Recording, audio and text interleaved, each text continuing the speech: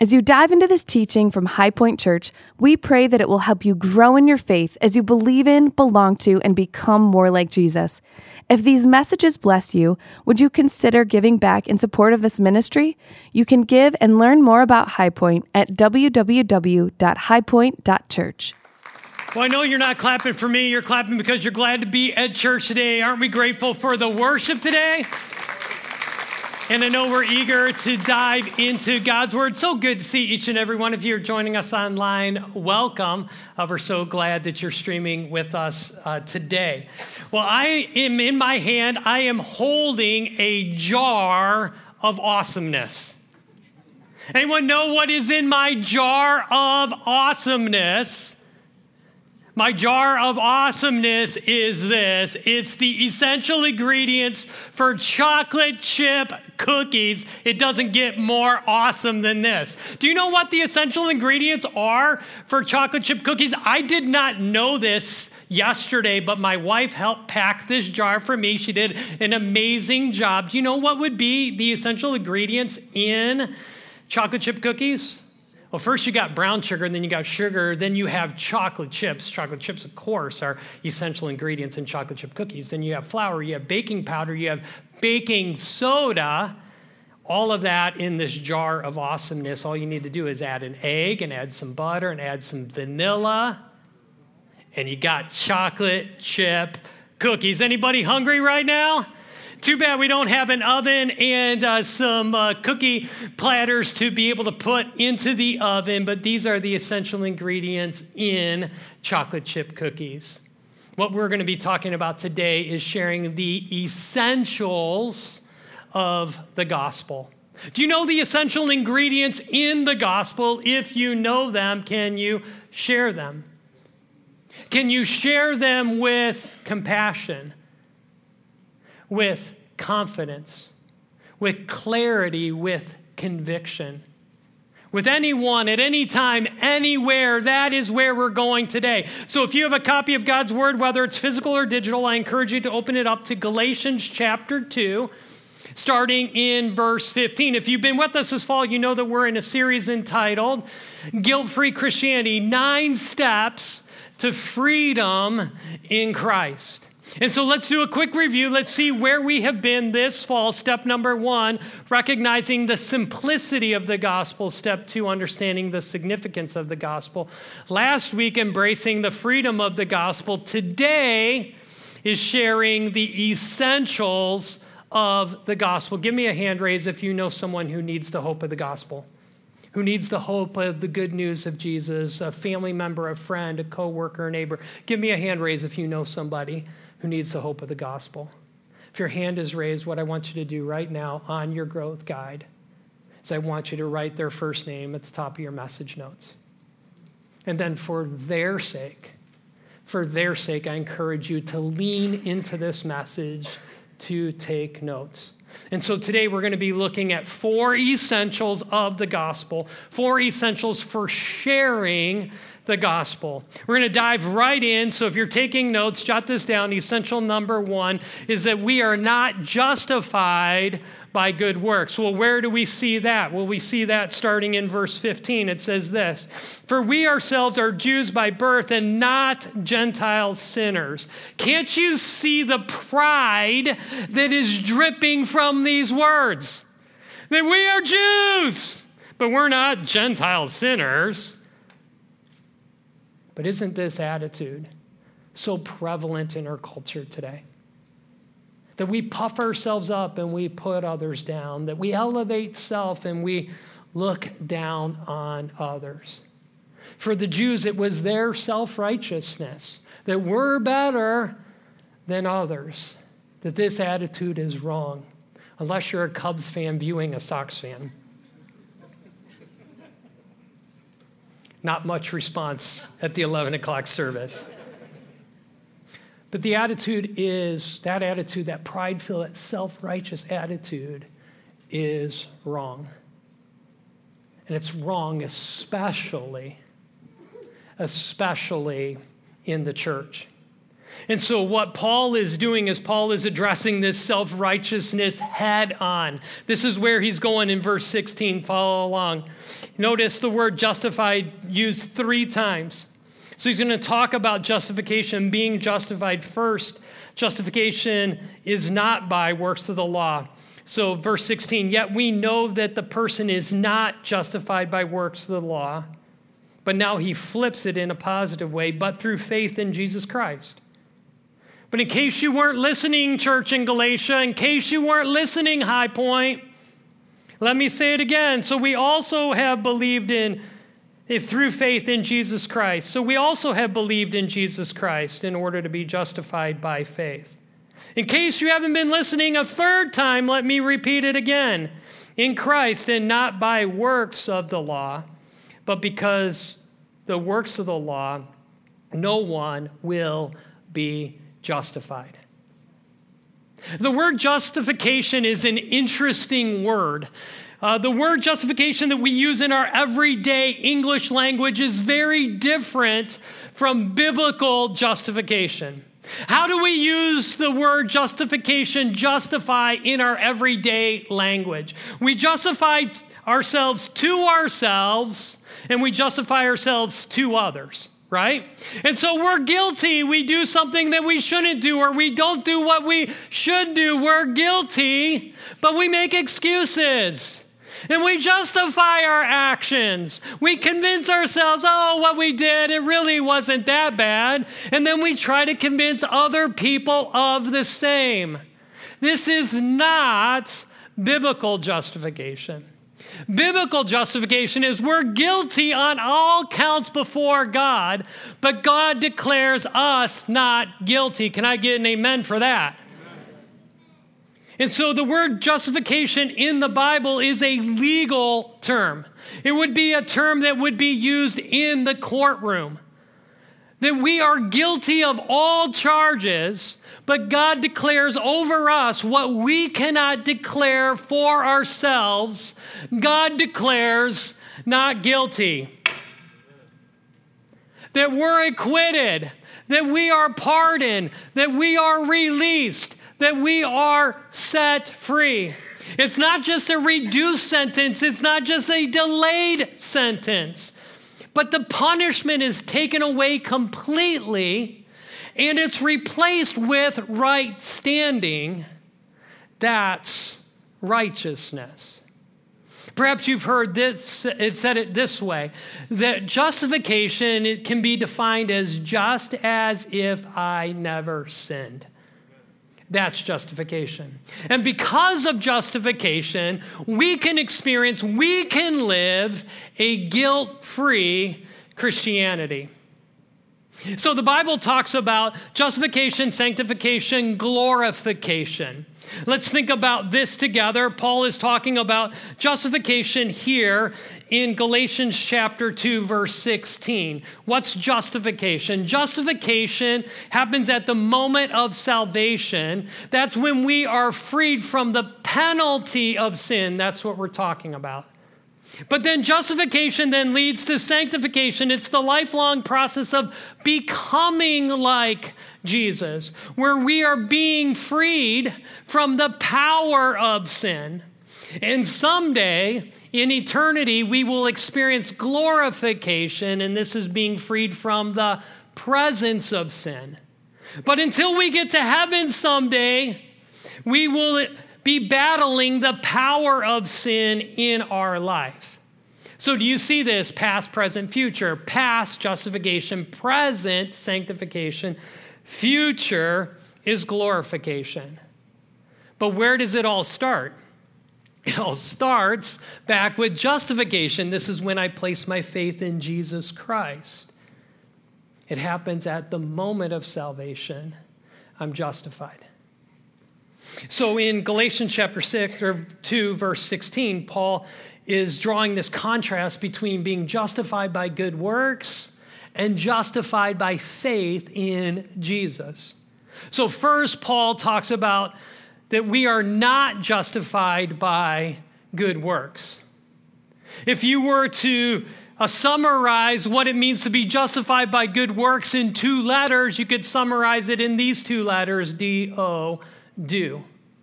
And that's where the Jewish people were, is that they not only had 10 commandments that they needed to follow, but they had 613 commandments that they needed to follow. 265 thou shalt not commands, and 365 thou shall commands. Anyone exhausted by that? But for the Jewish people, it was all about D-O, do. All world religions can be summarized with those same 2 letters, D-O. It's all about earning God's favor, following the rules, paying penance, improving ourselves, trying to please God. It's also what I believe is the popular culture in America today. It can be summarized with the same 2 letters, D-O. That it's sufficient to volunteer at the animal shelter and to buy cookies from my local Girl Scout, to go to church occasionally. These things are good, but are they sufficient for salvation? No, this is what Paul is saying. Paul is saying we're not justified by our good works, but instead we're justified by faith in Jesus. Notice Paul talks about this 3 times. Faith in Jesus, believed in Jesus Christ, faith in Christ. That the only way to be justified is through Jesus. Jesus is the only way. He is the way, the truth, and the life. The shocking thing isn't that there is only one way. The shocking thing is that there is a way. And so God has provided for us an opportunity to be justified not by doing things, but about what he has done for us in his Son, Jesus Christ. Do versus done. But the focus of this message isn't just knowing these things, but it's sharing these things. It's important for us as we seek to share the gospel in our culture today that we understand that the culture that we're living in. That our culture believes in justification by good works. I guarantee you no one is going to say that. Your neighbor and your coworker is not going to say that. They're not going to use those words. Instead, they'll say something like, I'm a pretty good person. I'm not that bad. I'm better than others. God's going to grade on a curve. When I was a freshman in high school, I took Algebra 1. I justified my actions thinking that all I needed to do was show up to class and turn in a few assignments. I didn't need to study for any tests. Surely I did enough to pass Algebra 1. I did not. I failed Algebra 1. And as much as I wanted to justify my actions and to blame my teacher for being unfair, how many of you would agree I failed Algebra 1 because of my own actions? This is decades ago. My feelings aren't hurt. How many of you would agree that I failed Algebra 1 because of my own actions? So you can understand how devastated and discouraged I was when I learned that taking Algebra 1 twice was not the same as Algebra 2.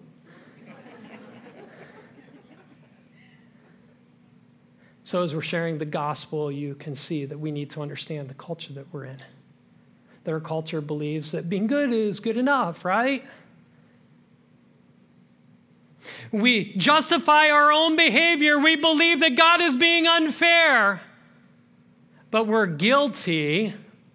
We're guilty because of our own actions. Being good is not good enough. Good people do not go to heaven.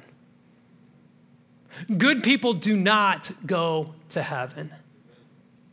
Forgiven people go to heaven.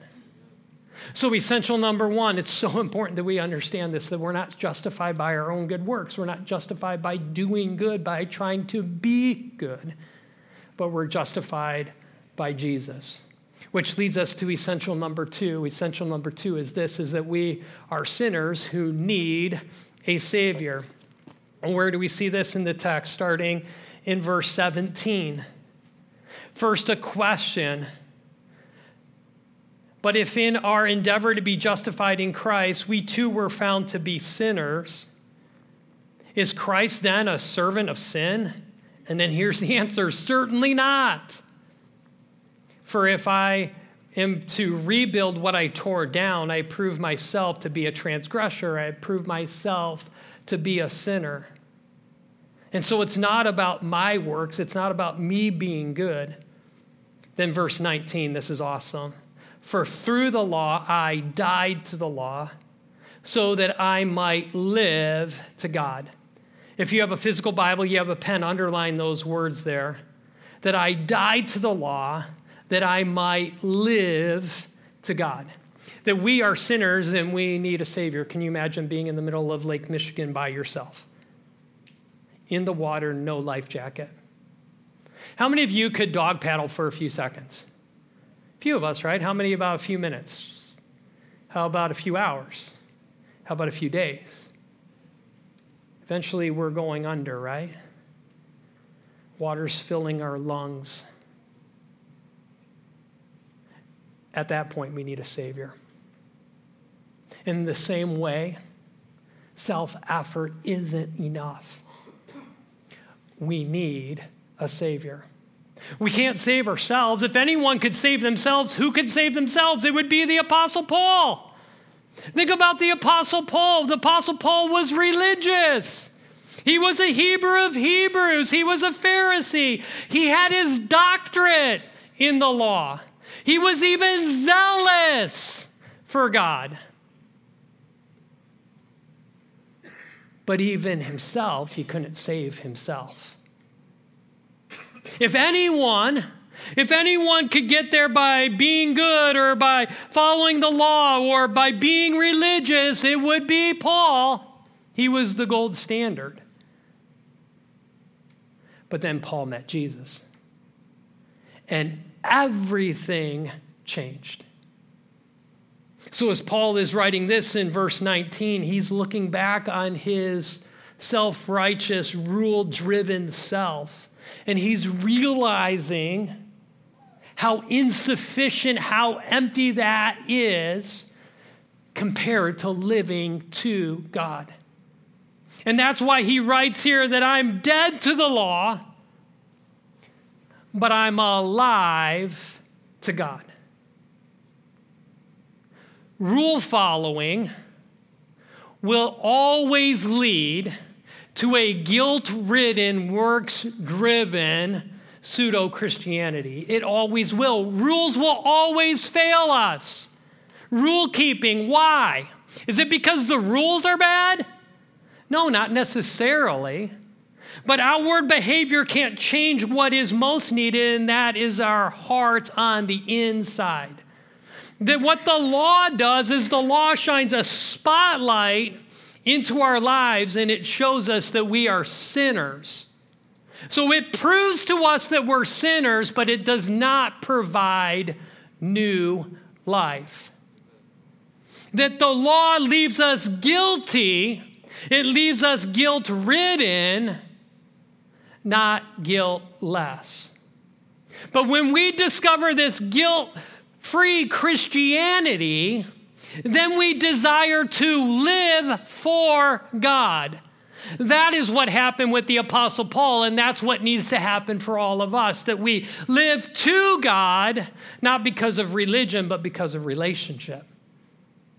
Not because of duty, but because of devotion. Not because I have to, but because I want to. And so as we share the gospel with others, it's important for us to be able to communicate that we're all sinners and we need a Savior. This last week in Hope Group, our topic was hope in the gospel. We were right here on this very topic in Hope Group. After Hope Group, I got a text from one of our leaders, and she texted that when we were talking about the fact that we're all sinners, it was a trigger for an individual that was in her group. This individual had been abused as a young child. And every time she was beaten, she was told that she was a sinner. So the fact that we were talking about the fact that all are sinners, it was a trigger for what she had experienced decades before. If you're here today, in a room this size, it's not just one, it's many people. If you're here and you have experienced abuse, whether it's verbal, whether it's emotional, whether it's physical, whether it's sexual abuse, my heart breaks for you. And breaks for what you experienced and for what you endured. I want you to know that you weren't the sinner you were sinned against. That you weren't the one that did wrong, you were wronged. That you didn't deserve to be abused. It's not your fault. You are not what was done to you. You were not the sinner. You were sinned against. That said, God's word tells us that all are sinners, including the Apostle Paul, who even in his self-righteousness said that he was chief amongst all sinners. We're all sinners, including Mother Teresa, including Billy Graham, including me, including you. So if you're here today and you're exploring the Christian faith, we're so glad that you're here. We talk about that we want to help people believe and belong to and become like Jesus. And maybe you're at this starting point and you're trying to figure out if you believe in Jesus or not. This is a safe place to come and to be yourself and to ask your questions. We welcome them. But I can't think of a better message for you to come to it, to at least consider these things that we're talking about here today. That we can't justify ourselves by our good works. Being good is not good enough. That we're all sinners and we need a Savior, which leads to essential number 3. This is awesome. Jot this down, that we can have new life through Christ. Amen? Galatians 2:20 is perhaps the most popular verse in the whole book of Galatians. It would be one of my life verses. Galatians 2:20 says that I have been crucified with Christ. It is no longer I who live, but Christ lives in me. And the life that I now live, I live by faith in the Son of God who loved me and gave himself for me. Is this not an amazing verse? And so let's think about this. Let's break it down phrase by phrase. I've been crucified with Christ. That's past tense. It is no longer I who live, but Christ lives in me. That's present tense. And the life that I now live, even into the future, I live by faith. In who? In the Son of God. And who is the Son of God? The Son of God is the one who loves me. And he gave himself for me. At the heart of Galatians 2:20 is that of identity. Do you know about these new driver's license? They're called the Real ID. It's the Illinois driver's license, but if you get the gold star on it, it's a Real ID. Anybody have the Real ID? Few of us have the Real ID. I hope that you understand that the Real ID is not your real ID. Your real ID is not where you're from, where you live. Your real ID is not your height and your weight. How many of you are grateful for that? Your real ID is not the color of your hair, the color of your eyes, the color of your skin. Your real ID is not your real ID. Your real ID is not your accomplishments and your possessions and your title. Your real ID is not the things that you do. Your real ID is not even your worst moment, your biggest regret, your worst mistake. That's not your real ID. Like I said, your real ID is not what you do, but it's also not what was done to you. Your real ID is who God says that you are. Your real ID is who you are in Christ, and that's what this verse is talking about. This verse is talking about our identity. And so through new life in Christ, we're giving a new identity. We have a new identity that we are in Christ, but we also have a new power that Christ is in me. That both of these things are important for us to understand, that it's not just that we're in Christ and now we have right standing before God, justification, but that Christ is in us and he has given us the power for right living. So it's not about self-effort, it's not about self-help, but it's about allowing God to live in us and to live through us. That the same power that raised Jesus Christ from the dead is alive in you and gives you the power, as we think about this journey of sanctification, gives you the power to become like Jesus, to being set free from the power of sin. It's not yours doing, but it's Jesus Christ in you. At the heart of Galatians 2:20 is our identity. So we don't live for our identity, but we live from our identity. That we're not abandoned, that we're accepted and we're adopted. That we're not rejected, but we're redeemed. That we're not a victim, but we're a victor. That we're not our past, but we're a new creation in Christ. That we're not alone, but we are loved. That we are not guilty,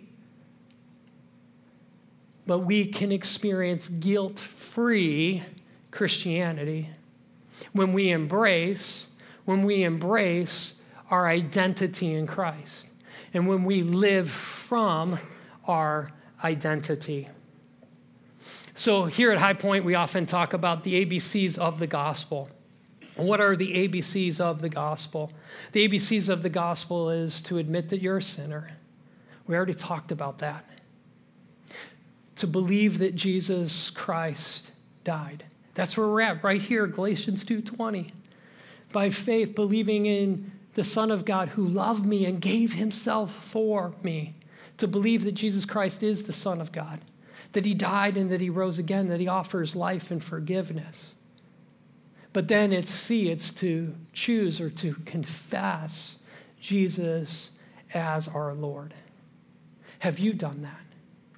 Can you point to a time where you turned from your sin and you embraced Christ by faith for the forgiveness of your sin? Do you have assurance of your salvation here in this place, in this moment? What's your faith story? For me, it was July of 1987. I was raised in a Christian home. I went to youth group, but being good isn't good enough. I'm a sinner and I needed a Savior. And it was then, summer of 1987, that I gave my life to Jesus Christ. And I embraced him by faith for myself. Not because of my parents, not because of my church. I did so because of myself. Your grandma can't save you. Your spouse can't save you. Your friend can't save you. Your church can't save you. Even you can't save yourself.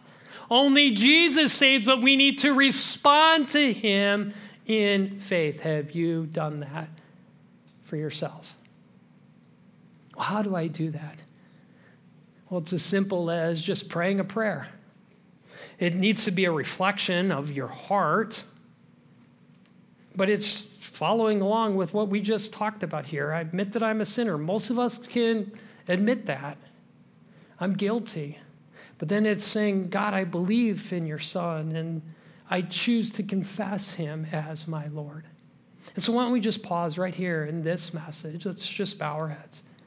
Maybe you're here today and you're exploring the Christian faith. Maybe God is ripening your heart and you're here and you don't yet know that you are saved and you want to have that assurance. I'd encourage you just in your own words, in your mind, in your thoughts, talk to God. But maybe you can just pray along with me. God, I know that I'm a sinner. I know that I'm guilty. I know that I can't save myself. I believe that Jesus Christ died and rose again. I believe that Jesus Christ offers life and forgiveness, and he offers this gift, and I want to receive this gift. And so I confess Jesus as Lord as best as I know how. Thank you, God, for loving me. Thank you, God, for saving me. In Jesus' name, amen. If that is you, if you prayed something similar to that, welcome to the family. Let's welcome people to the family. Maybe you're here in person, maybe you're online, and God's working in your heart. Tell somebody about that. Tell somebody who you came to church with today. Talk to myself or Pastor CJ out in the lobby. We want to be able to celebrate with you. And so here we are, Galatians chapter 2, verse 20. It's all about the gospel. It's all about our identity. Oftentimes we think the gospel is the ABCs of the faith. And it is, but that's just the starting point. The gospel is not only the starting point, the gospel is the Christian life. So the gospel isn't just the ABCs, but the gospel is the A to Z. And that we live the gospel because Jesus Christ is in us and he lives through us.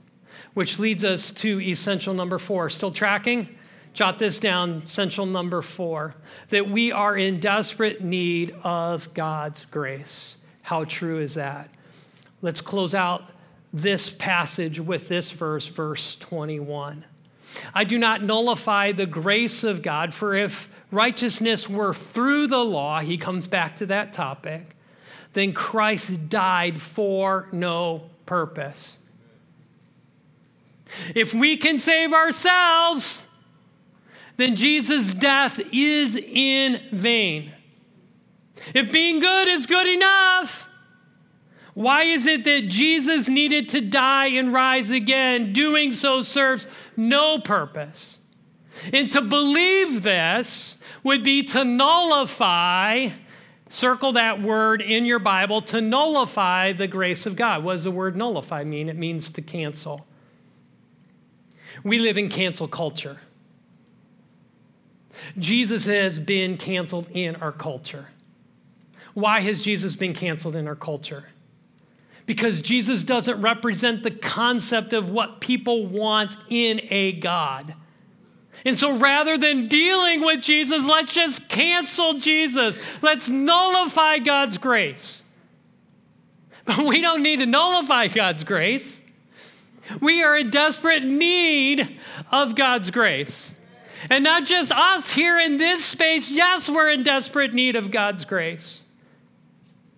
But so are our family members, our friends, our coworkers, our neighbors. The person that you wrote down at the beginning of this message is in desperate need of God's grace. God has given us a voice. God has given us proximity. God has given us influence. We need to use our voice. We need to use our proximity. We need to use our influence to share about the grace of God with others. Well, how do I share the grace of God? How do I share the gospel? I've been tracking, I've been taking notes. How do I do this? Share the essentials of the gospel. How do I go about doing it? Can you start by sharing your own faith story? Can you share the ABCs of the faith much like what I did or better yourself? Could you invite somebody to come to church? I know most people, when they think about church, they think about Christianity, they think about being guilt-ridden, but that's not my church at all. I go to a church that we're talking about having a guilt-free Christianity. I want you to be able to experience something different. Come to church with me sometime.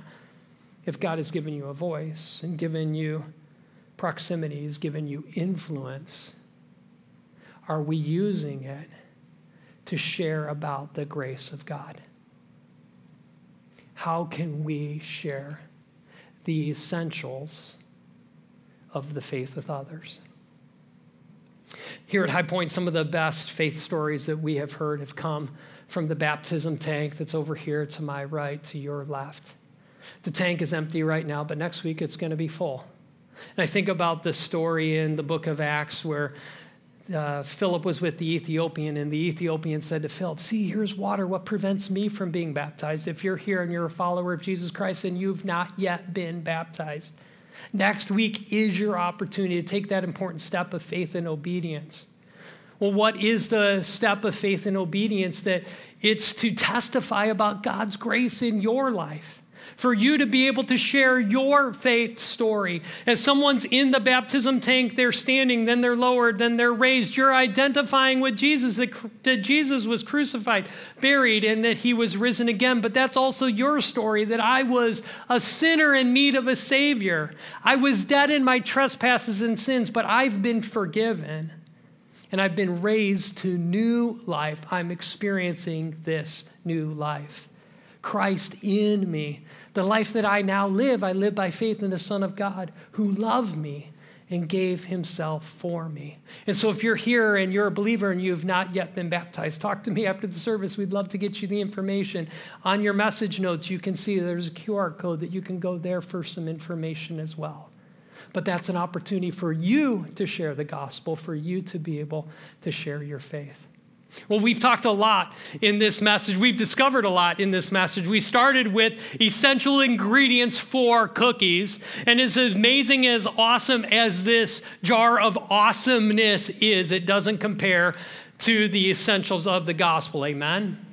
And so we've looked at 4 essential ingredients in the gospel. Let's just review these as the worship team comes forward right now. Let's just review these. If you're taking notes, it's review. If you miss taking notes, here's your opportunity to cram. That we are not justified by good works, that we're sinners who need a Savior. We have new life. We can have new life through Christ. And we are in desperate need of God's grace. 4 essentials of the gospel, 4 essentials of sharing the gospel. Here on the screen, you're going to see the sermon in a sentence. You can see that the words we have been changed to I. So let's just make this personal. Let's read this together aloud. Everyone together aloud. Let's read this. When I let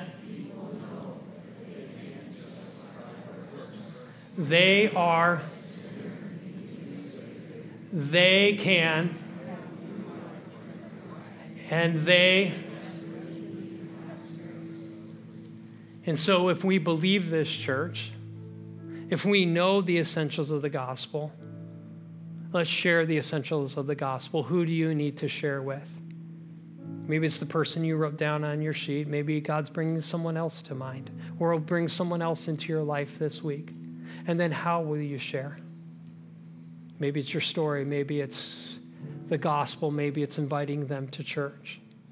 Encourage you just to take a moment just to pray. The worship team is here and is going to start singing over us. But what would you pray about? We'll pray that people would respond to the gospel, that they would experience the hope of the gospel that you have experienced. And pray that God would give you an opportunity. And if he gives you an opportunity, that you would open up your mouth, that you would be able to share the gospel with compassion, with confidence, with clarity, with conviction. So pray for somebody else, a loved one who needs to know the gospel, but then pray for yourself. The worship team's going to sing over us about God's grace that we so desperately need. And then as you're done praying, you can stand and respond. And so let's pray.